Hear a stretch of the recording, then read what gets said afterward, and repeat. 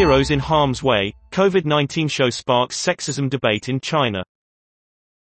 A new drama has China asking if women are being written out of its epidemic history.